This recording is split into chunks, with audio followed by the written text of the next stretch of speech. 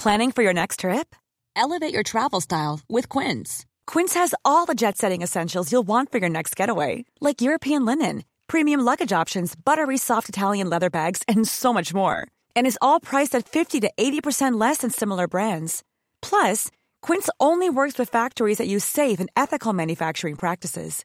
Pack your bags with high-quality essentials you'll be wearing for vacations to come with Quince. Go to quince.com/pack for free shipping and 365-day returns.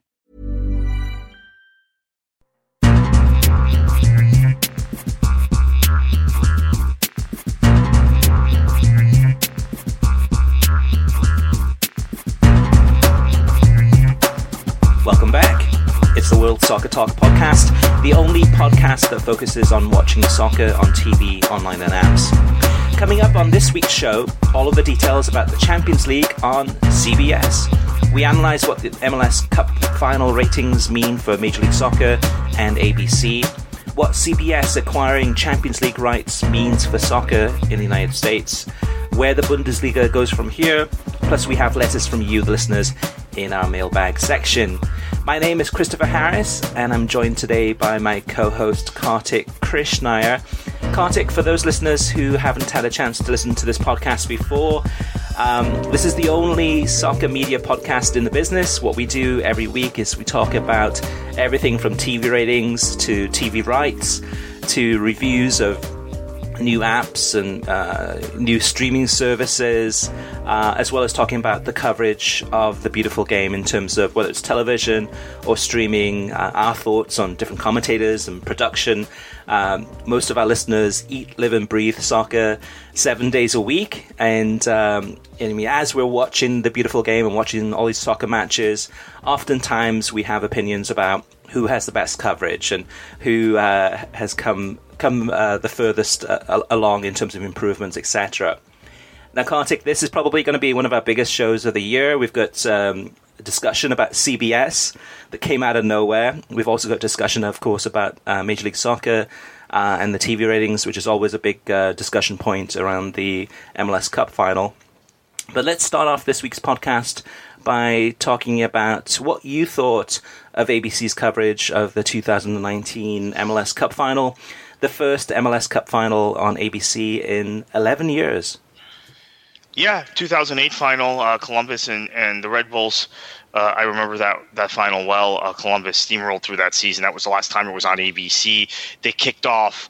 That match was on the West Coast. Those were the days when they had, by the way, MLS Cup was at a neutral site venue until pretty recently. I want to say 2011 or 2012 is when it shifted to the team with the best record or most points hosting. So that was a neutral site.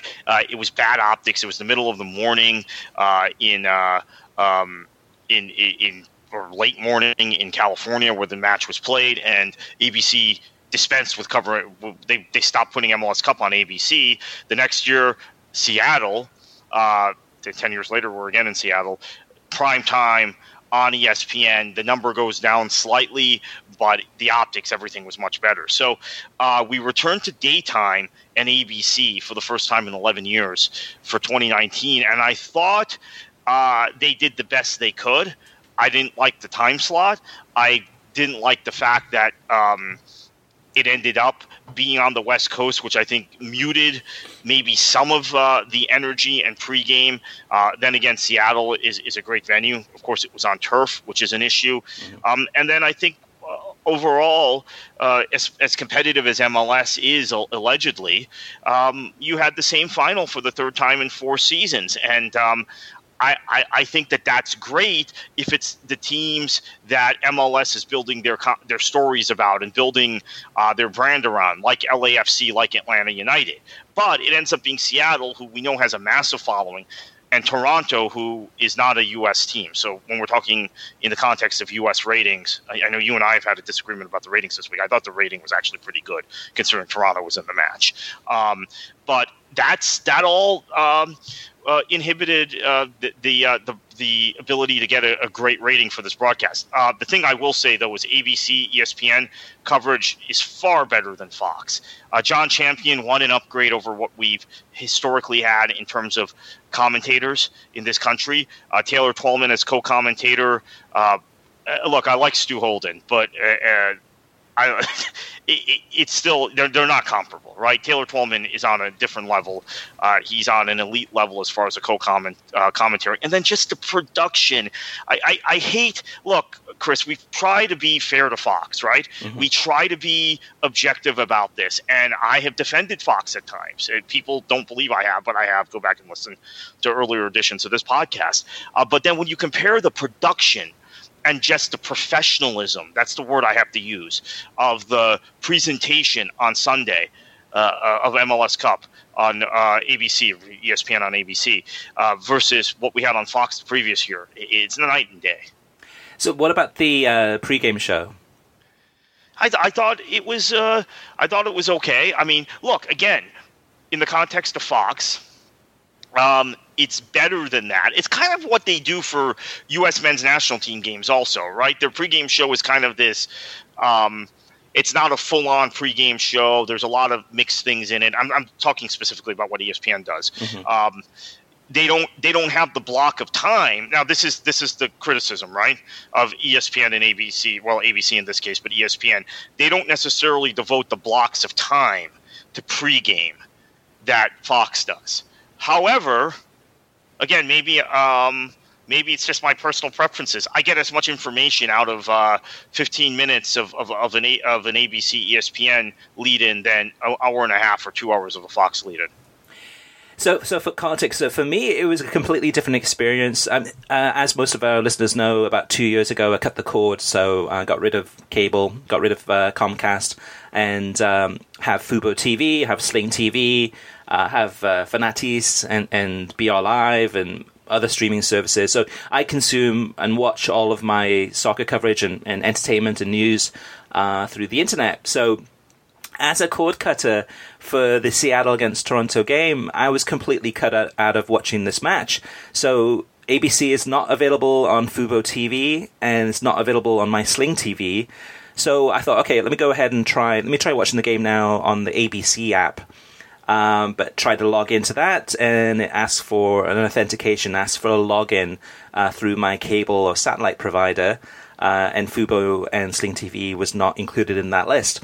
So I was stuck. I mean, I wanted to watch this game in the English language. I could have watched it in Spanish on Univision through Fubo, but I wanted to watch it in the English language. And to be honest with you, Kartik, I couldn't be bothered to go find my HD over-the-air antenna, find where that was, and then plug it in, and then try to figure out a way to get the ABC working, which it would have done eventually. This having been said after watching probably about 6 hours of soccer before this, in terms of whether it was Liverpool, Man City, Man United, Brighton, Freiburg against Frankfurt. So I essentially skipped it. I was like, you know what, it's not worth it. I'm just gonna watch the highlights later and catch up on it. So I missed it. The actual commentary, though, with John Champion and Twellman was as good as it normally is. Yeah, and it's just a huge upgrade, I think, now with MLS.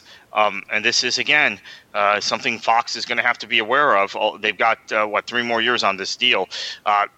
ESPN has changed the game by having that Champion-Twellman combination call the big MLS matches under on ESPN and ESPN-affiliated networks, so Disney networks. I think there should be a response from Fox.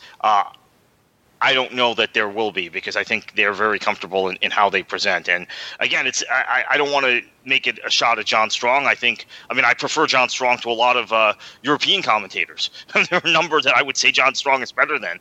But Champion is just elevated. It's just I can't describe it, but you know what I'm saying. It's the way he calls the action, his cadence, his use of language, his use of funny anecdotes at the appropriate time. Mm-hmm. And Twellman feeds off it perfectly. So, it's really good. I think with Fox, though, it depends who's in the studio and who's in the commentary booth. So, for example, I watched Bayern Munich against Dortmund, Der Klassiker, on Saturday, and in the studio you had Ian Joy, Warren Barton, and Stu Holden, and I thought they had a really good discussion about, the looking ahead pre-game to this match and the players that would be kind of the key players and the tactical matchup, etc., between these two different teams. And then the commentary itself with Keith Costigan and I think it was Stu Holden together doing the commentary on that. And I thought that was really good too. I mean, Costigan's one of the best in the game, and actually Costigan and Stu Holden work great together. I always kind of feel that the John Strong-Stu Holden partnership isn't as the best partnership for Stu Holden. Nothing against John Strong, but I think John Strong plays better with some other co-commentators, and you get the best out of Stu Holden when you have somebody that's maybe a little bit more tactical as a lead commentator. But I would say with Ian Joy too, I mean, this is something that I'm not sure if any of the listeners watched this game because it was on FS2, but really kind of a shout out to Ian Joy, because right before the match there was a minute's silence for Enka, who had died a few years ago. 10th anniversary, actually. Yeah, committed suicide. And pre-match, and this is a perfect example of how the Bundesliga usually struggles trying to become a global league in terms of appeal, is pre-match the entire tribute over the PA was in German. Which, thankfully, Ian Joy stepped in and said, okay, I'll go ahead and translate this. So, you got the English translation of what the German public address person was saying. So you really, that came across the television set. So not only did you see the pictures and hear the sounds, but you had Ian Joy translating, which that's a slam dunk, and there's not that many football presenters that could actually translate that. I mean, imagine if that was Rob Stone. I mean, you'd be listening to this thinking, like, what are they talking about? What are they saying? I have no idea. But so with Fox, they may not have even. I guess they were doing it on Fox. But I was thinking if Rob Stone were hosting, they may have just kept talking. Yeah, I might have been talking over it and just saying, hey, this is a tribute to, a 10-year anniversary tribute to Inca commemoration of Enka. But that's the thing, though, too. I mean, so I think with Fox, it depends a lot of the time who is actually, on set and who's in the booth, because that does make a big difference. They can be good at times when they use the talent to the best abilities. But anyway, overall for the past week, Kartik, saw a ton of other games, so Europa League, Premier League, Championship games. I went to the U.S. Women's National Team friendly against Costa Rica here in Jacksonville. Enjoyed that one.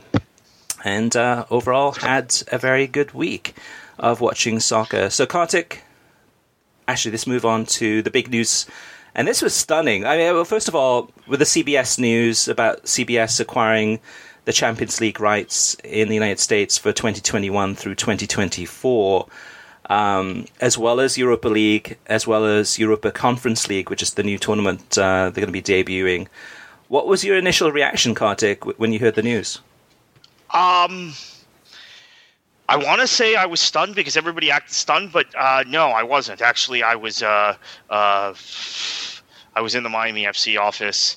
I mentioned it to a few people. It's, keep in mind, we're owned by Ricardo Silva. Ricardo Silva has close ties to BN. We have people on staff that know people that are involved with CBS, including myself, and it felt kind of natural. And I know that's a shock to a lot of soccer fans. What we had noticed in the last couple of months is CBS has increased its soccer output in terms of its website and its web division based here locally in Miami Fort Lauderdale area. Their offices are actually in Fort Lauderdale. So there's been an increase in soccer coverage and output. In fact, when you type in into your search engine something about a given story in European football, it used to, the things that used to pop up were The Guardian, Telegraph, ESPN. There were always top sites. CBS now in the last 6 months or so has crept into that because they have lots of news reporting. They're producing some video content related to soccer. So maybe I was stunned that this is what they grabbed. Maybe I was thinking I hadn't really thought it through, but maybe logically they would have gotten some second tier European league and thrown it on CBS All Access to build first. But it seemed somewhat natural, given where CBS is, given that they don't have that much in the way of rights anymore. They're basically reliant on SEC football. They have the NFL, obviously, or the AFC, SEC football, and college basketball. Now, SEC football runs August to November, and they get the SEC championship game. They're basically out of the bowl business. They have the Sun Bowl. That's it. They don't have any of the college football playoff. They don't have any of the New Year's Day bowls. And then college basketball basically runs for them December through March. And then they have a lot of golf. I think they do a better job of covering golf than NBC, but that's just a personal preference. NBC's gotten better with their golf coverage since Comcast acquired the Golf Channel, or since Comcast acquired NBC, and they already owned the Golf Channel at that point. So they don't have a whole lot in the way of high-profile programming. Some of us who are of this age, the generation you and I are in, Chris, remember CBS having everything sports-wise in the 1990s. That was American sports-related. They had the U.S. Open tennis. They had golf. They had the NBA. They had Major League Baseball for several seasons, and that deal actually is what led to their downfall because they overpaid for the rights. NFL, NBA, I mentioned all of this stuff, everything but the NHL and soccer content. So I think it's a pretty logical move. It's also going to be a little different for consumers. There'll be probably as much behind the paywall as you have on BR, but you have CBS All Access, which has a lower price point, and I want to say most importantly, now maybe BR would have gotten there, but the technology, the reliability of the streaming is significantly better than what we've seen with BR Live. Yeah, so what we know so far is that CBS All Access, which is their own streaming service, will have every single match. It'll be $5.99 a month. That's with advertising, or $9.99 a month, and that's without advertising. This will start in August 2021, and we'll go through to 2024. And select games will air on the broadcast network on CBS, which is big news. So, select games, what does that mean? Does that mean the final? Does that mean the quarterfinals? Does that mean the semifinals? We don't know yet. There's been no official announcement yet from CBS. But on this, I want to just jump in and say, weekday afternoons, it seems very odd that a network would show something over the air. However, if you look at the programming on CBS affiliates, particularly 3 Eastern to 5 Eastern, there's a lot of early local news, talk shows, like your Dr. Phil, that sort of stuff.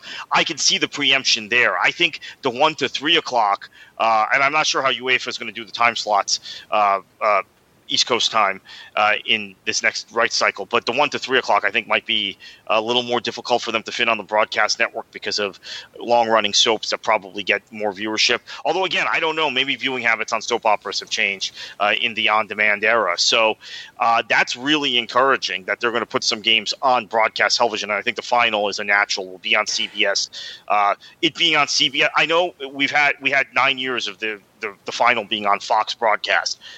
I'm a little older, so maybe millennials, younger people don't they see Fox in the same light as they see NBC, ABC, CBS. Perfectly fair. But for us of a certain vintage, there is a big difference between having a match, and this is why the Premier League does so well on NBC over the air. There's a big difference between having something on NBC and CBS and having something on Fox. It's just we grew up in a culture of 3 major networks. Fox, there are other reasons, maybe the Fox's production value, the fact that they don't have the sort of relationship with their affiliate stations. Their affiliate stations tend to be leftover stations in markets. The 3 biggest local stations in just about every market are NBC, ABC, CBS affiliates, or in bigger markets, owned stations by those networks. So I think it makes a huge difference. So this is important. I want to stress this right now. we saw we still see with Bundesliga, a lot of preemption on Fox affiliates, right? Where they don't air the games. We've seen it with Bundesliga. We saw it with Champions League at one point. We've seen it even here and there with MLS, where affiliates, we know the one here, Miami, Fort Lauderdale, in my area, Chris, has regularly preempted games. They preempted more matches than they've shown. Mm-hmm. This will likely not happen with CBS affiliates to the extent it happens with Fox. It'll be more like what you see with NBC and the Premier League, where if there's an NBC affiliate in a market, you can be pretty sure they're going to show the NBC programming in that time slot, which is a Premier League match. So it's bigger for the Champions League than being on Fox. And I would say it's actually bigger for soccer fans in the United States than just the Champions League, because here you have CBS. For historically, I've always said, I think I've tweeted quite a few times, is that I get the feeling that CBS hates soccer because they haven't got into the business before, other than select NASL games a few years ago, and way back when in the 70s and early 80s with NASL. But really, they've stayed out of the soccer business. Yeah, they've done some college soccer, which has been I don't think anyone's noticed or cared, but they have done some college soccer smattering here and there. But this is one of the biggest TV networks in the United States. I would say, actually, in many ways, that CBS is probably a better position than ABC. So ABC, my experience with ABC just from this past weekend, ABC being part of Disney, is that Disney and ESPN usually charge the most for rates. So that there's a reason why Fubo TV and Sling TV may not have ABC, is because they charge so much. Chris, let me just, sorry to cut you off, jump in here again. And this isn't a shot at Disney, because I think they've done a wonderful job on cable, and I think they've done a reasonably good job with ABC. But ABC has fallen into a position where they're in many people's mind the third network, even when it comes to they're ahead of Fox. But there's a big three. And for many years in the 1970s, CBS was on top, and then NBC was on top. There were portions in the 1980s. There were times where ABC was the number one network, even for news, documentaries, news magazine programs like 2020. I feel like ABC has fallen off with their primetime programming. I think they've fallen off with their sports division being outsourced to ESPN, completely fallen off with that. And I think that they've definitely fallen off in their news division since Roone Aldridge, the venerable Roone Aldridge, retired. So CBS is in a really good position, and it's a really big deal for soccer because they're one of the two big networks. And so you have buy-in from NBC on the Premier League front. Now you have buy-in from CBS on the Champions League front. And those are the two most prominent competitions, most visible competitions in the world.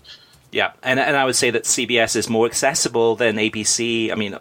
Pretty much all the major streaming providers, so whether it's Fubo, Sling TV, AT&T Now, and Hulu plus Live TV, and others have CBS. Many of them, I believe, do not have ABC. Well, I know Fubo and Sling TV don't have ABC.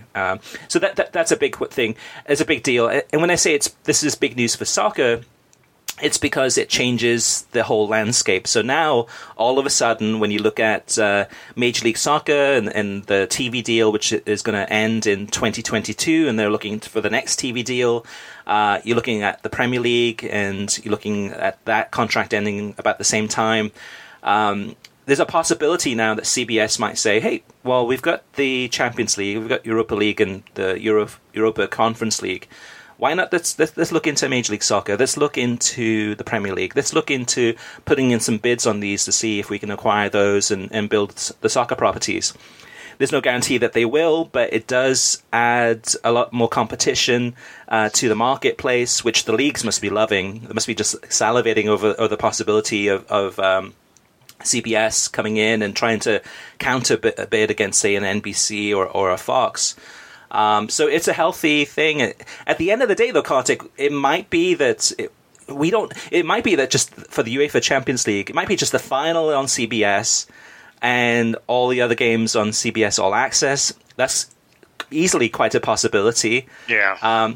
At the same time, though, it's a strange business when you think about it in the United States, because with CBS All Access, with any streaming solution, so if you look at ESPN Plus has been gobbling up all these different soccer rights. You look at CBS might say, for television, is soccer really a good fit for us? Really? I mean, in terms of having a lot of coverage, we don't have the... Same thing with ESPN Plus. We don't have that much spaces on time windows on each weekend during the season. We wouldn't be able to actually televise a lot of soccer games because we have college football and NFL. So let's go ahead and put it on our streaming service and sell that subscription, and maybe that price increases by the time Champions League comes around. I think significantly with their college football, it's not like ESPN and Fox that are having pregame shows at 10 in the morning and then a college football game starting at noon Eastern time. CBS has one package in college football. It's a package they've had for over 20 years. It's the most successful package. It's just the SEC. It's like NBC having the niche with the Premier League. The SEC is the college football equivalent of the Premier League in that it's the league that that has the most visibility. I've made this comparison before. They only have that one league, Chris. So they show those games every Saturday at 3:30, which means if they got the rights to some soccer property, much like NBC, they could pigeonhole those 12:30 Eastern time, 1 o'clock Eastern time matches in before college football. It would actually fit their programming schedule perfectly, as it has with NBC, because NBC only has one college football package, which is Notre Dame, and that's even more sporadic than SEC. So CBS and NBC are actually better positioned to show European football on their networks than Fox or ESPN. Fox has gone all in on college football in the last decade, which was something they were not particularly interested in before they got the BCS rights in 2006 or so. So CBS might be a good option for a lot of leagues to look at now. Serie A, their rights are up soon. Yeah, and with Fox too, in terms of college football, if any of you listeners have watched the Fox's coverage, that's where Rob Stone has ended up. So he's hosting a lot of those shows. Now, Kartik, in terms of CBS, have there been any clues or any hints that CBS may have been interested in trying to bid for soccer properties in the past, or at least any discussions? They as I think some of our listeners know, I actually did a couple of NASL games for them as a co-commentator a few years ago in 2016 when they had the rights. And I think you mentioned that earlier, that NASL rights. They had, at the same time, were talking about increasing their video output and written content output about soccer. So I would, again, say that started around 2016, and they've gradually built it. They've up to where in 2019 they've nabbed a couple personalities, gotten some people involved on the written side. Now, a lot of CBS's writers are dispersed all over the country, but so they're not necessarily centrally located, but they've built soccer content. So my thinking was they would not have just built that in a vacuum, because what I noticed with NBC was NBC had no soccer or anything, right? And they would show the Summer Olympic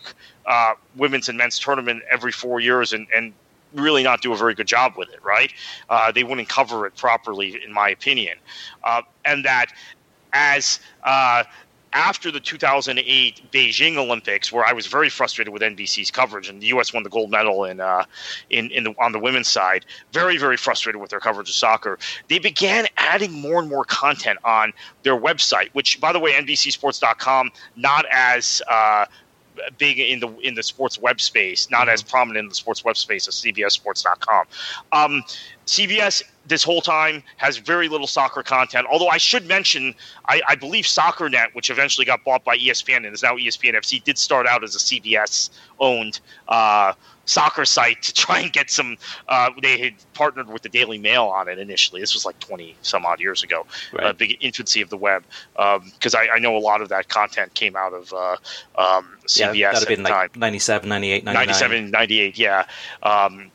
Quick Info also, I think, may have started with CBS. But then CBS kind of got out of that business of international sports and websites. They also owned a bunch of a company that did a number of the college athletic programs websites, CSTV, got out of that business. But my point being that they began to build up soccer, actual original soccer content. Previously, they would have some wire service reports. There would be no soccer tab on the CBS Sports website. There would be no prominent display of soccer stories. That all began to change, I would say, around 2016. And I, being naive at the time, thought, oh, it's because they got our league's rights, right? The NASL rights. But it had nothing to do with that, because it was all about, it was basically European football content. Some U.S. men's national team, women's national team, but mostly European. So I think maybe it's surprising in hindsight that they didn't make the run at it last time when Turner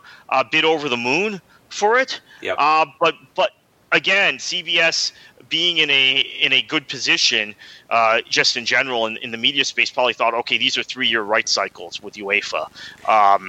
Yeah. Maybe we build our soccer operation, see where we are in a couple of years, and then make the bid. And that's what they did. And for Turner, I don't know. I guess we have to talk about what this does to them. Yeah, for Turner Sports, I mean, first of all, CBS, according to one of my sources for this one, for the Champions League, they bid about $100 million a year to get this.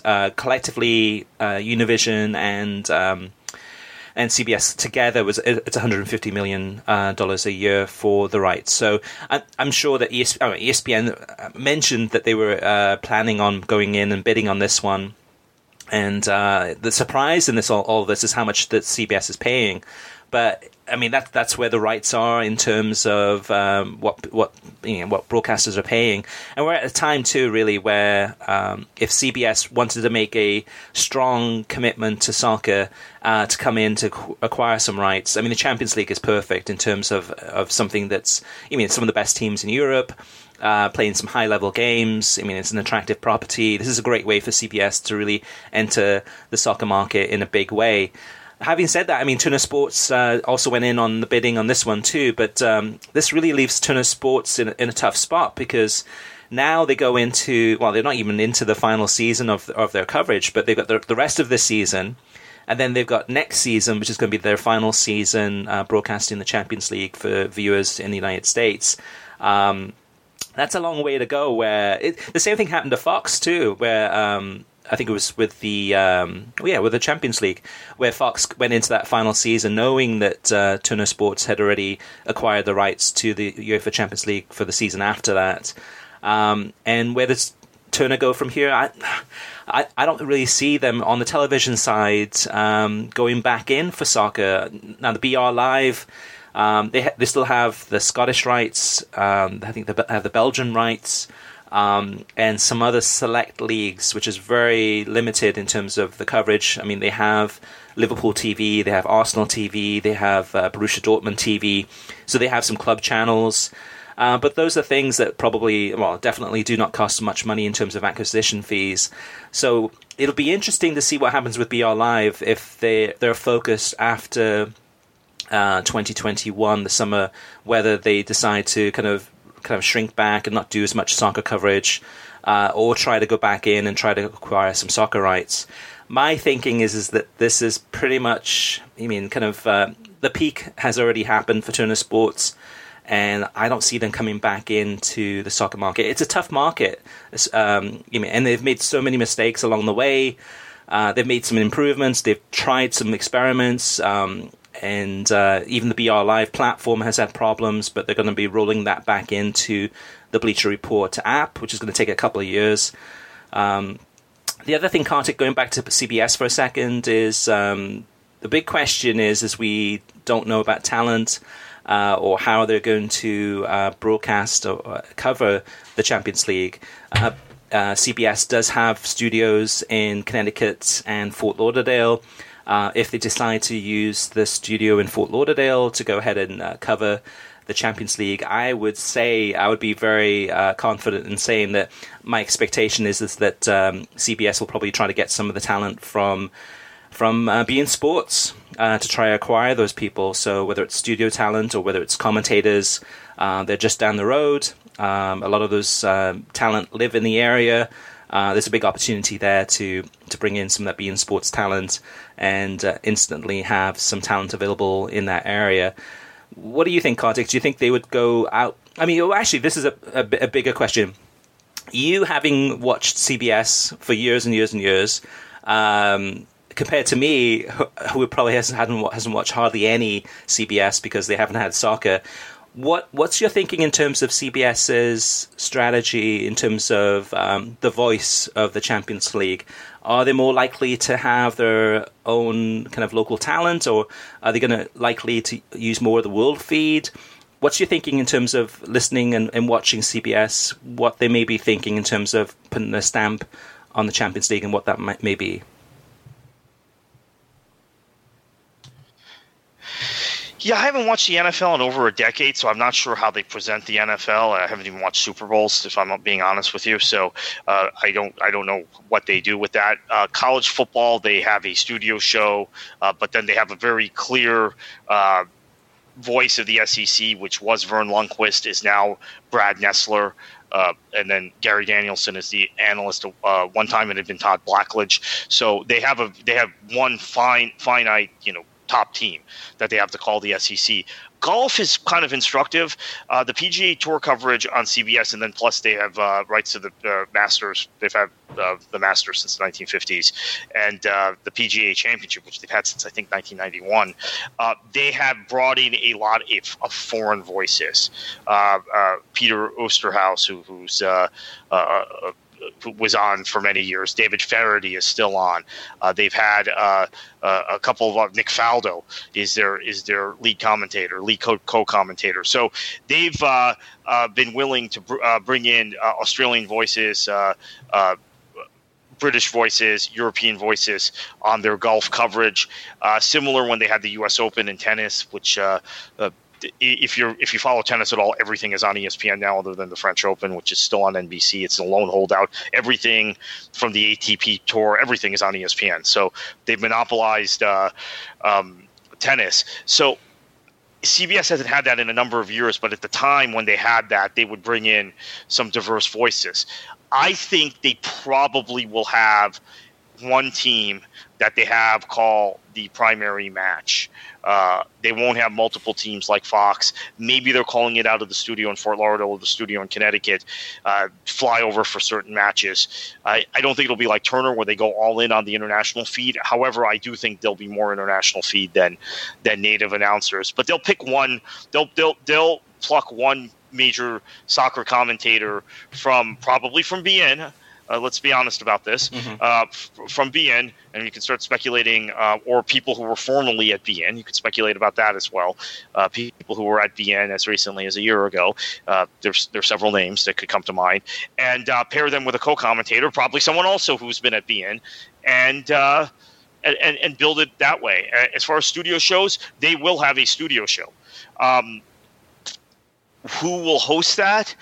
Again, I'd look at beIN. I don't think they're going to go with the people Turner has had unless they work through a specific sports agency. I don't want to get too deep into this in this podcast, but a lot of Turner's talent has ended up there because of affiliation with a single agency. CBS has a much more diverse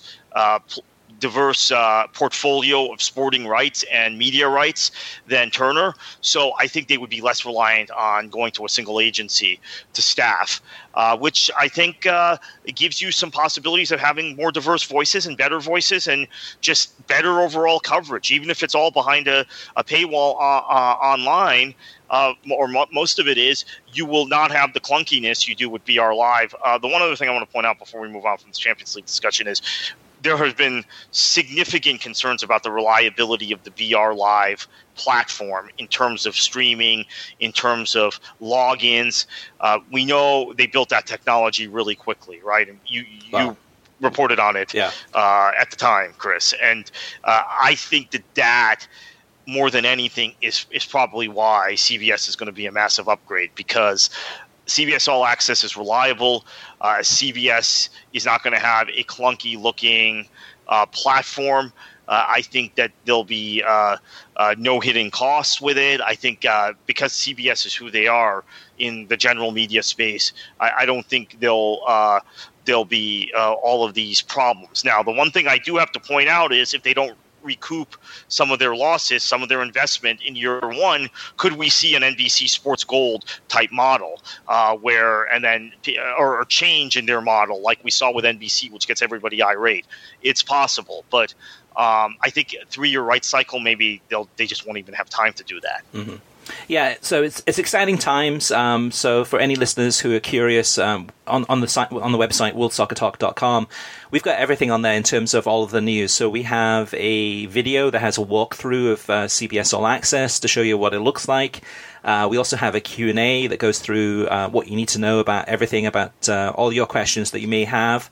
We've got probably about 20 or 30 questions on there, as well as insights that we learned this week in terms of what CBS is saying so far about the Champions League coverage, and also too, once the news is official, which it hasn't been officially announced yet, although CBS has confirmed that they have acquired the rights. We'll have a lot more coverage, and we're hoping to have some interviews with the CBS sports executives to find out more in terms of their strategy and vision. So check that out at worldsoccertalk.com. Now, Kartik, moving on to the next news item, and this is one of those big news items every year. Everyone talks about the MLS Cup final and looks at the TV rating, and then goes ahead and makes observations and kind of insight in regards to that number and what it means for Major League Soccer. Is it on the up and up? Is it on the downward spiral? Wherever it may be. So for the Seattle-Toronto MLS Cup final, for English language and Spanish language television in the United States, the viewership was 1.27 million. For ABC, Univision, TUDN, and TSN in Canada, so US and Canada, the viewership was 2 million viewers. Kartik, you mentioned earlier on in this podcast, you thought the numbers were pretty good. What's your take on it? Yeah, I think the numbers are pretty good considering there was a Canadian team in it. And this is comparing the TSN and ABC numbers. Okay, this is something I have pointed out time and time again. I even saw it in my time at the NASL. Canadians are much more into watching soccer and their local teams than Americans are. So the numbers, relatively speaking, out of the overall pie of people who watch, who have TSN or have access to cable television in Canada, the rating number for even MLS regular season matches that involve Toronto, Montreal, Vancouver, particularly Toronto and Vancouver, they drive more numbers than Montreal, are very high. In the NASL, we had this where I would see even just the analytics on social media and on video for our Canadian teams, Edmonton and Ottawa, and then Montreal before they jumped to MLS, were much higher. Mm-hmm. So this is something that is a recurring theme that I notice in the media space that American media doesn't necessarily pick up on, and American fans don't necessarily pick up on, and why the Canadian Premier League has been so successful in this first year. And I think eventually I don't like cross-border leagues, so I think eventually those Canadian teams need to be in their own league down the road, those 3 Canadian teams. Clearly, the CanPL is not at that level yet, but for those teams to jump, but maybe in 10 years it will be. But the numbers in Canada, to me, are always very significant and blow American numbers out of the water, really, when you think about it in relative terms. And that's the thing, though, too. So I led this week, I think it was on Monday, with a story that mentioned the Seattle MLS Cup final TV ratings, and in the headline mentioned disappointing. And it's amazing how much flack I got for mentioning the word disappointing as if it was like a really negative word. It's just a matter of fact. Those numbers, to me, are disappointing on the US side. Now, the Canadian side, Kartik, you're absolutely correct. The viewership on that one was 748,000 people that watched that game on TSN, and TSN is in 8 million homes.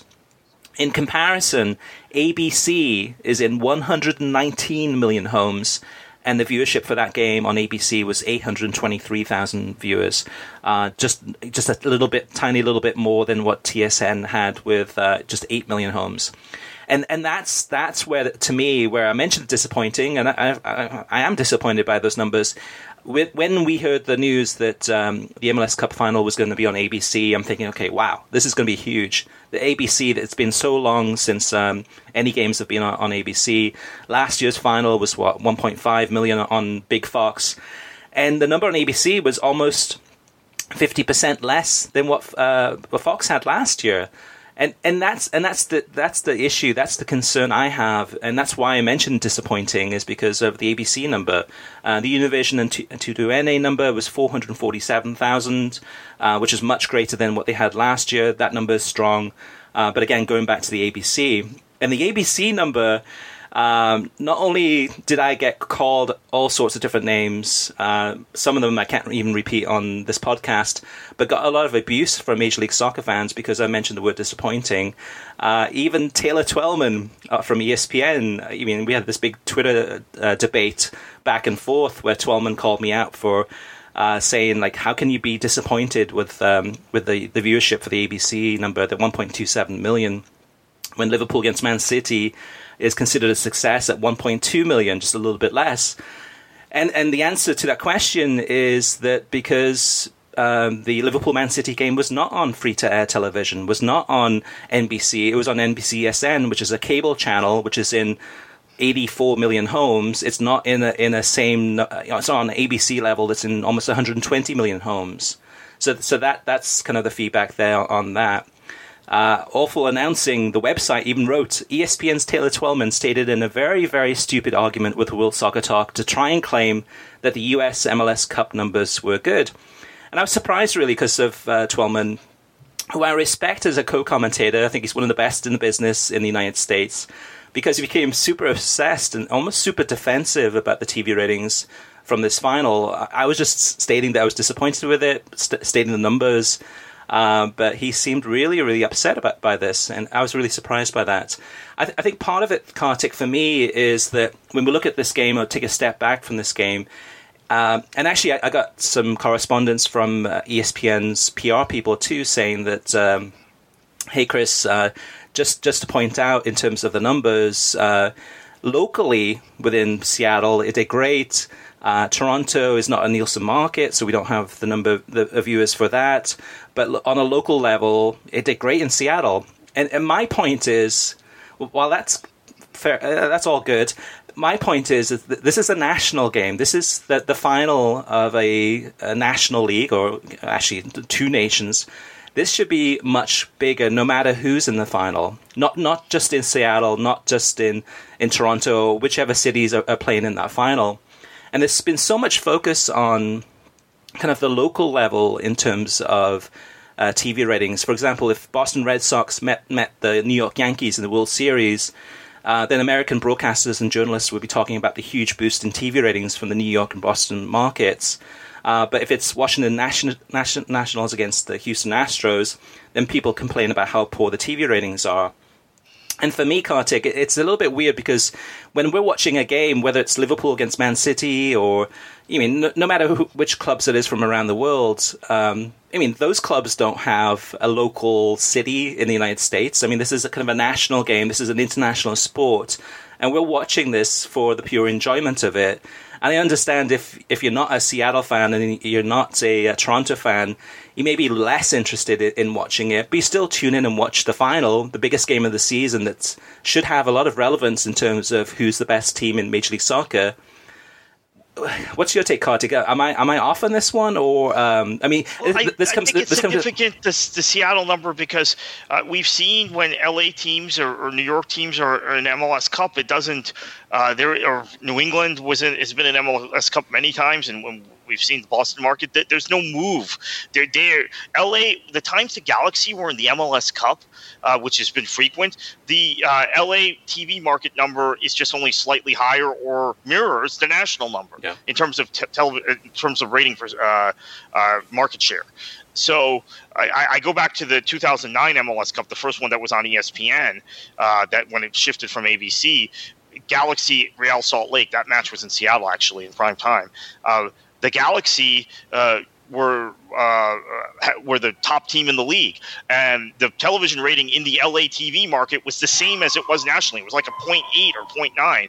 The Salt Lake market, it was like a 7 share. So I think it is significant, but look, it is significant, but it's also not news that Seattle supports. Seattle fans are more into the Sounders than maybe any fan base is into their local club in the United States. Local club side long term. And in fact, we found that a lot of Seattle fans aren't interested in other football. They don't care about the U.S. men's national team. They don't care about European football. That makes it very different than Portland. People lump Portland and Seattle together. Portland fans tend to be connoisseurs of football of all kinds, all sorts, and wake up at the wee hours of the morning to watch football and then do their March to the Timbers match later in the day. So it is significant, the rating in Seattle, but it's also not news because Seattle is unique in the markets which MLS is in that not only, I think maybe Atlanta now mirrors that, where the Atlanta fans tend to be focused on Atlanta United and no other football. They don't care about the U.S. men's or women's national team. They don't care about European football. There are other markets where MLS is successful. Orlando, in our neck of the woods, comes to mind, but the Orlando fans are also fans of European football. The fans of some of these other teams, Kansas City is a successful team, but those fans are also watching European matches. So Seattle is very unique. Yeah, so Seattle, without any shadow of a doubt, is a great soccer market. So is Portland, so is Atlanta, and probably a couple other cities in the United States. But my point is that nationally, Major League Soccer is largely irrelevant. I mean, now, so if it's your local city that's playing in the final, then there's a lot of relevancy. But it shouldn't be that way. To me, it should be, this is the biggest MLS game of the year. This has the most importance. So if people aren't tuning in, that says a lot. I mean, if the numbers are 50% down, and yes, there's a whole host of different reasons why, in terms of the kickoff time, in terms of Major League Soccer going up against the NFL, all these different reasons, which is something that Major League Soccer knows about ahead of time, has known about for years in terms of the scheduling, has made no changes to actually to make an impact here. It's just kind of going on kind of blindly year after year, still going up against NFL games. It's just, I mean, to me, it's just disappointing. Disappointing because I think that in many ways that, I've been called anti-Major League Soccer, all sorts of different names this week, and I'm proud to be an American, but I'm not proud of Major League Soccer in terms of the way that the business is being run. I'm proud of Major League Soccer, the clubs, the players, the supporters groups, kind of the grassroots, the foundation, kind of the bottom up. I'm not proud of the top down in terms of the decisions that they're making, in terms of trying to go up against the NFL, trying to have a season that really goes on too long. It shouldn't be playing into September, October, November. I mean, you should be looking at the scheduling, looking at the calendar, looking at making some changes. They're going to have a real change for the way that this league is televised. And I'm not seeing that. I'm not seeing any progress. And that's one of the reasons, too, I'm disappointed in that number. I expected easily on ABC, I was expecting probably 1.5 to 2 million viewers watching this game. Instead, we got 823,000. Now, Kartik, one last news item before we heading into the next segment. Yes, Spanish TV will not bid on the Super Cup rights due to the Saudi human rights record. Quote, we feel... I said Spanish TV, I believe. I hope I didn't say Saudi TV. Quote, we feel we should not bid for a Super Cup which will be played in a place where human rights are not respected, unquote. Spain's public broadcaster said, adding there was particular concern over the rights of women. The Spanish Super Cup is scheduled for January with Barcelona, Real Madrid, Valencia, and Atleti. This is very, very significant. There was a lot of concern about Spain and the revamped kind of cup format and taking the Super Cup to Saudi Arabia. Italy has done something very similar. And from my personal perspective, I think this is a very good to see that there's a pushback against this from public television in Spain. All right, moving on to TV ratings, and we will have the full list at worldsoccertalk.com. We will talk about one of them, Kartik, one of those numbers, and that's Bayern Munich against Borussia Dortmund, Der Klassiker, the biggest game of the season for the Bundesliga. This game, unfortunately, was on FS2 because FS1 and Big Fox had college football. And the viewing number for this game on Saturday was 71,000 people tuned in to watch this game, the biggest game of the season. Where does the Bundesliga go from here, Kartik? I mean, so FS2, off the top of my head, in terms of the number of homes it's in, I believe it's about 70 million homes in the United States, maybe even a little bit more than that. Then you look at ESPN Plus starting next season, which currently is in 2 million homes. The viewership for Bayern against Dortmund at 71,000 on FS2. I mean, that's probably going to be a peak unless they can get it on Big Fox or FS1 in the other game, probably early next 2020 or usually in the spring. But where does the Bundesliga go from here? Have they hit a peak and it's down from here? Yeah, I think it probably is. I mean, for this match, I had to go. We had the NISA Championship for East Coast Championship for Miami FC. I was at the stadium from 11 a.m. onward till 11 p.m. Right, so I missed this match, but I DVR'd it. I saw the score. I was so disheartened I never watched it. I don't know if there are other people who are in that disheartened because I don't like Bayern, and I tend to support Dortmund in these matches. But I don't know if there were other people in the same boat I was in that saw the score and said, "Oh, this is typical Dortmund." Every time there's an opportunity for them to beat Bayern in a significant match, when Bayern's on the ropes, they never do it. And Lucien Favre, I think his job is very much on the line in the coming weeks. But yeah, that number is embarrassing. It's terrible, and I don't know that if you can't get an audience for that match. I don't know how you do it. And yes, they've got this ESPN deal, but these matches, except for maybe this game, the Der Klassiker, and maybe some other significant Bayern matches and Dortmund matches, Dortmund-Schalke, that derby, etc., will be behind the ESPN Plus streaming wall. I just don't know that the audience is going to grow. And look, Mönchengladbach is doing very well in the league now. They're top of the table. They're 4 points clear. You've got a lot of competition this year in the Bundesliga. It's been exciting. The top teams have consistently been dropping points. It's been much more competitive, in my opinion, in the Premier League, where we already know who the top four are going to be at the end of the season in the Premier League. It's just what order are they going to be in, right? Mm-hmm. This season, we know who the top four are. It's done. But still, there is a perception in this country that Bayern always wins the title. And when I've told people, even in my office, hey, the Bundesliga, they're watching a La Liga game on BN while we're in the office on a weekday afternoon, and I turn on the Bundesliga, let's say Friday afternoon, and I'm saying, hey, his league's more competitive. There are 10 teams within 5 points, etc. A couple of weeks ago, it's like, no, Bayern will win the title in the end. That's the reaction. Yeah. And you don't have that about any other league except for France. And actually, in France, Monaco has won the title much more recently than Dortmund has, or anyone other than Bayern. So it's a problem. I mean, what the Bundesliga needs in this country is Bayern not to win a title. Right. Period. And even then, I think it's too late. You mean in terms of viewership in the United States, in terms of really making a big difference. Short term, yeah, there's going to be some more headlines and there'll be more interest in the league, but long term, I think they've missed the opportunity. And let's move on to the listener mailbag. And the first comment is from Bradley Moore, and he talks about this in a little bit of detail. He says, I read your article on the Bundesliga and what you feel it needs to compete in the US soccer marketplace. My feeling is the league missed their best opportunity in the United States market during the 2012 to 2015 timeframe. Klopp was winning league titles with Dortmund and reaching the Champions League final. Bayern won the treble. The most well-known coach, Pep Guardiola, skipped England and Italy to coach Bayern. Germany won the World Cup with top players not only in Germany but also exported to other top European sides. In time, the league would have benefited in North America from Pulisic's rise at Dortmund and Chicharito's stint at Bayer Leverkusen.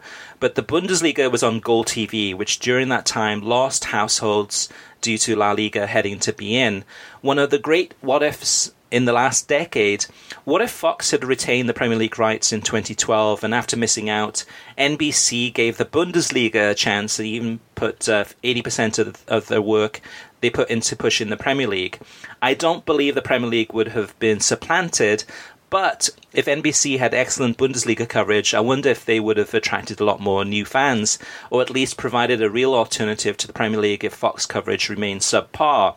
Instead, the iron-cooled NBC got the Premier League rights and solidified itself in the US market. Bundesliga never stood a chance against NBC's excellent Premier League coverage. Fox didn't help. And Kartik, I've never thought about that, but that's some really fantastic insight there by Bradley Moore and some great what-ifs. Yeah, I think for me, the greatest what if is that 12 to 15 time frame. I think re-upping with Gold TV, even if they had gone to Fox at that point, I think they would have been in a much better place, because those were years. Again, Klopp did win 2 successive titles at Dortmund. He became a very likable figure. I think a lot of him becoming a likable figure in the U.S. had to do with Fox's coverage of the Champions League, by the way. So if they had been on Fox a rights cycle earlier, when Gold TV was abandoned by Serie A and La Liga and went to BN, and BN started in 2012. Had at that point the Bundesliga moved to Fox, I think we're talking about a different story. Now, no, they would not have been anywhere near the neighborhood of the Premier League. But I think more so than saying, hey, if NBC had attained the rights and Fox had kept the Premier League, I think if they had gone to Fox earlier, they'd be in a better place. But they didn't, and they're where they are now. And this is also a talking point for La Liga. I don't want to beat a dead horse, but La Liga stays on, and I had this conversation with a source the other day. La Liga stays on BN for the entirety of this global deal that's been signed with BN. La Liga, besides Barcelona and Real Madrid being in Champions League, and now that's going to be on CBS, so they'll have more prominence, will be nowhere in this country. So there is a real cost in an emerging market like the United States for putting yourself virtually in the dark as a European football league, and even I think La Liga. I understand they might have some outs in that contract. They've got. I think if BN doesn't increase its distribution 2 or 3-fold in the next year, they've got to find a way out. They got to find a way to Univision or to DNA or NBC or someplace. Mm-hmm. John Average Geek goes on to say, I get the fan protests of the Monday Bundesliga matches from an away fan perspective, but not from the home fans. Not playing on Monday reminds me back in the 90s when SEC only played Saturday afternoons. League lost a little edge. Only when it expanded to other times did it grow. Martin McHahey says, I'd rather pay $5 a month and I know I'm getting games at certain times, rather than paying nothing and never being sure if a game is on all weekend. Sometimes it's 4 games on FS1, other times it's 0. This is talking about the Bundesliga. Point number 2, I would have to pay more for FS2 or Fox Soccer Match Pass than I do for ESPN Plus, which offers me much more besides every Bundesliga game in 2020. Lastly, I feel demeaned, maybe just me, he says, as a soccer fan, to have NASCAR truck qualifying seen as more important to Fox than Bundesliga games with global appeal. If Fox prioritizes truck racing qualifying over soccer, then yes, I am happy for them to lose the Bundesliga. I will even go through extra steps of illegally streaming if need be.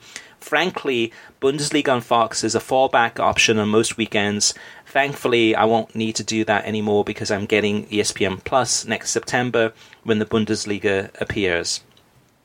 Some strong comments there about the Bundesliga situation with Fox. And going back to Kartik, to what you said about La Liga, yeah, and at short term, they got a ton of money in a global deal from beIN Sports. Long term, you have to worry about not the sustainability, but the success, the popularity of La Liga, especially after now that Ronaldo's gone and Messi's getting older. Maybe they missed the boat too, as well as the Bundesliga missing their boat. Next up is Paul Robinson talking about last week's podcast with guest co-host Mark Donaldson. And Paul says, loved your synopsis of Gary Birtles. He'd be complaining if he were sat on a tropical beach with margaritas and beautiful girls serving him the drinks. He would find something that was wrong with the situation. Paul goes on to say, I was watching a game last week that Gary Birtles was doing the commentary on DAZN Canada, and my wife wondered if this guy just got out of bed the wrong way. I informed her that he was like this all the time. Her response was, why can't I just have Ray Hudson do Premier League commentary? And that's the thing too. I mean, talking about Gary Birtles is, I love Gary Birtles for the way he is. Yes, he's negative. Yes, he's always like frustrated. He's always like, well, why didn't the player hit the ball with his left foot instead of his right foot? He's always in hindsight complaining. But I love that about Gary. That makes him very unique. Matt says, I really enjoy the pod and listen every week. I wanted to make a few comments about items that come up from time to time. I'm a big soccer fan, but also a big MMA, boxing, and Formula One fan. So sometimes you guys make comments about the coverage or rights to these sports, but are not correct. Formula One is currently with ESPN. They took over the rights this year from NBC. They actually have a deal with Sky Sports and mirror their coverage each race weekend, which is amazing for F1 fans in the US since NBC commentators were horrible. DAZN's main focus right now is boxing. They have signed the sport's biggest star, Canelo Alvarez, to the largest deal in sports history, over $300 million. They also have the rights to other big-name fighters like GGG, Anthony Joshua, among others, and feature fights from the promoters Matchroom and Golden Boy. They do show some MMA as well, but that is secondary to boxing. They have a contract with Bellator MMA in addition to some smaller companies internationally. You guys have to remember that MMA is the name of the sport, not UFC. Then there are leagues like UFC, Bellator 1, PFL, Rizin, etc., UFC obviously being the biggest one, and they have a huge deal with ESPN Plus. I would say that they are most likely driving the subscription numbers for ESPN Plus more than any other property. Also, when you guys talk about possible global subscription numbers for Disney Plus, and then including that with ESPN Plus, I don't see how that makes sense. Would ESPN Plus be available anywhere outside of the US? The rights they have for all the sports in the US obviously wouldn't be able to be shown in those other countries. Am I missing something with that? I guess they could start a DAZN type service that acquires different rights for different territories, but I don't think they have discussed that. Sorry to bring this all up, but I wanted to clarify some of these areas that were brought up from time to time. And Matt, yeah, we really appreciate that, because I obviously don't know anything about MMA or boxing or fighting. But in answer to your question about ESPN Plus, I believe that they are planning on international expansion and doing very much like a DAZN model too, looking at different countries and those rights in those areas, because ESPN has a ton of rights in Asia, in Australasia, and other places that they could put that on some of those on ESPN Plus and market that. I can actually say from the South Asia perspective, in India, they have Disney acquired a ton of rights, and that they have invested in Hotstar and other places to throw things to dump some of those rights there. But I think it is something they're looking at. And by the way, I do completely agree on the UFC ESPN Plus. UFC is a big driver of ESPN Plus. I have observed that myself. I think I had written an article a while back, a news item for Sport Business, attributing the UFC rights to the reason why ESPN Plus numbers were so gaudy, in addition to them folding insider subscribers, which was a little hidden thing they did, a little tricky thing they did.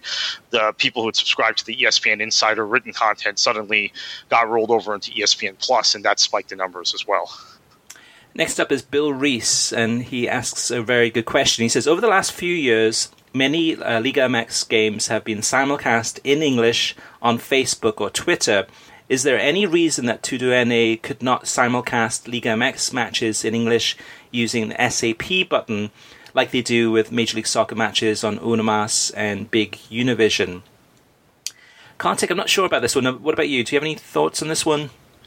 Yeah, I do. I think maybe they don't have the talent in-house. I'm actually surprised they haven't, because a big part of the push of 2DNA was to be bilingual and to have bilingual rights, which is why I thought, since I didn't bring it up earlier in the show, Champions League, they might try and acquire the Champions League rights in English to complement their Spanish rights. So maybe they will do this at some point with Liga MX, or perhaps they just think that the audience that watches Liga MX, the vast majority of it is consuming their product in Spanish with Spanish commentary. That must be the reason, because obviously there's English commentary that's available at times, as you mentioned, and they do it for MLS. They've been doing it for MLS since 2015, at least. I remember 2015 them starting it when it was still UDN, Univision Deportes Network. They would simulcast those, or you would hit the SAP button and there was English commentary. Yeah, and they have a lot of the rights in English language to a lot of the Liga MX clubs, but they're choosing not to go ahead and broadcast in English for those clubs, even though they have the rights. I think the part about Facebook or Twitter, part of it is probably Facebook doing a deal with them. You mean Facebook coming in and saying, hey, we want to go ahead and have English language broadcasts of Club America home games on Facebook. We're willing to pay you X amount of, who knows how much money to have that on Facebook. And then Twitter maybe at the same time saying, like, well, if Facebook's talking about it, we'd be interested too, and this is how much we're willing to pay. I guess at the end of the day, going back to your question, Bill, is I think the perception is that there's probably not enough demand for that right now.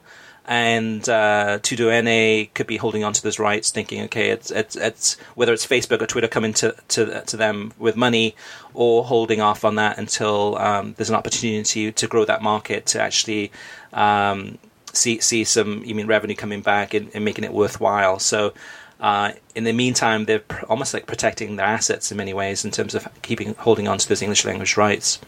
Last up in the listener mailbag is Bunty Kumar.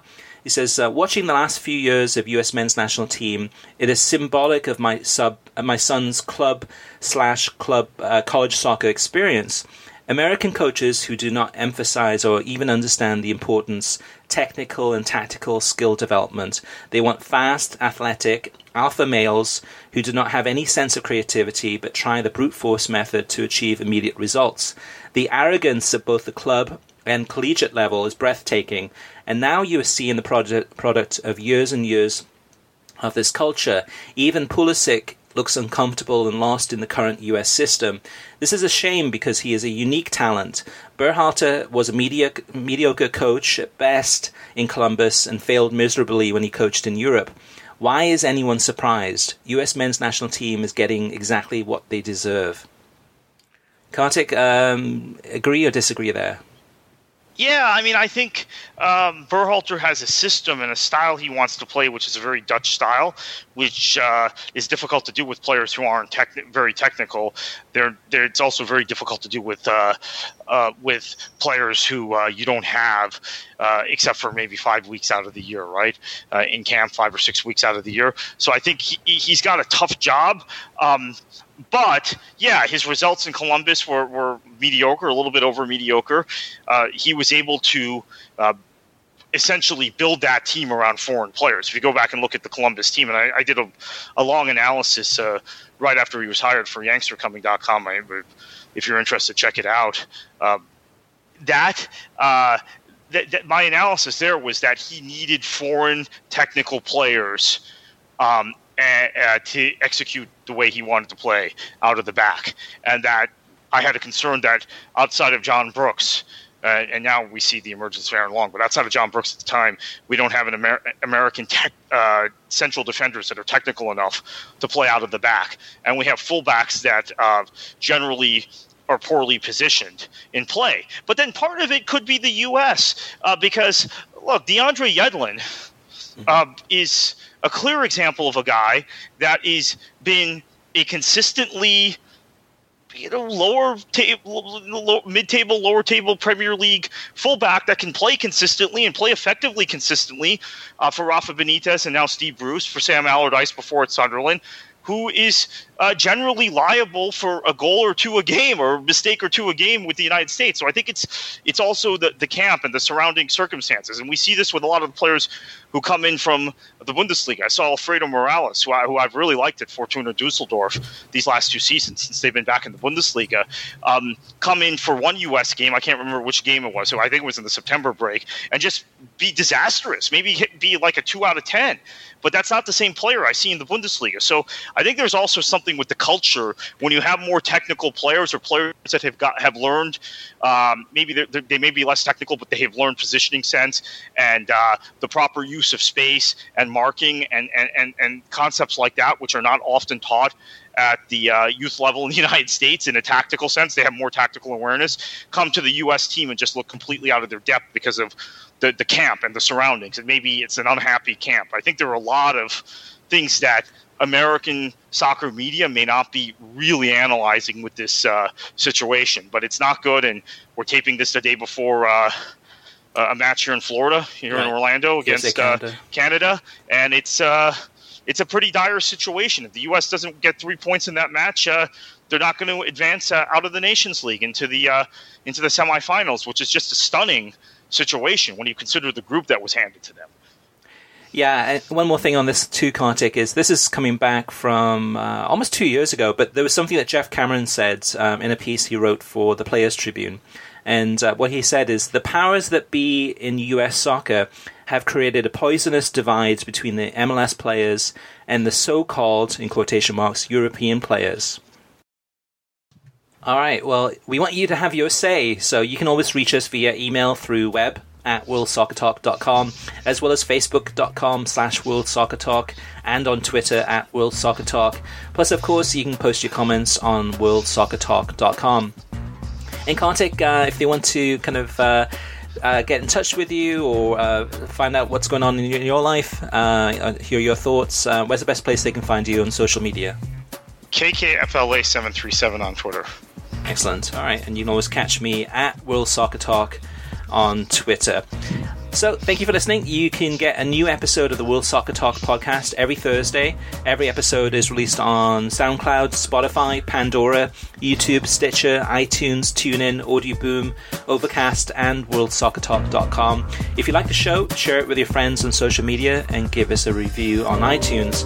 And Kartik, heading into another international break. What should they try to do? Try and enjoy your football. There is a USL championship match this weekend on the ESPN networks. Their championship, Louisville and RSL's B team, Monarchs. I'd watch that. It's competitive football, at least. It's not international football. So enjoy your football.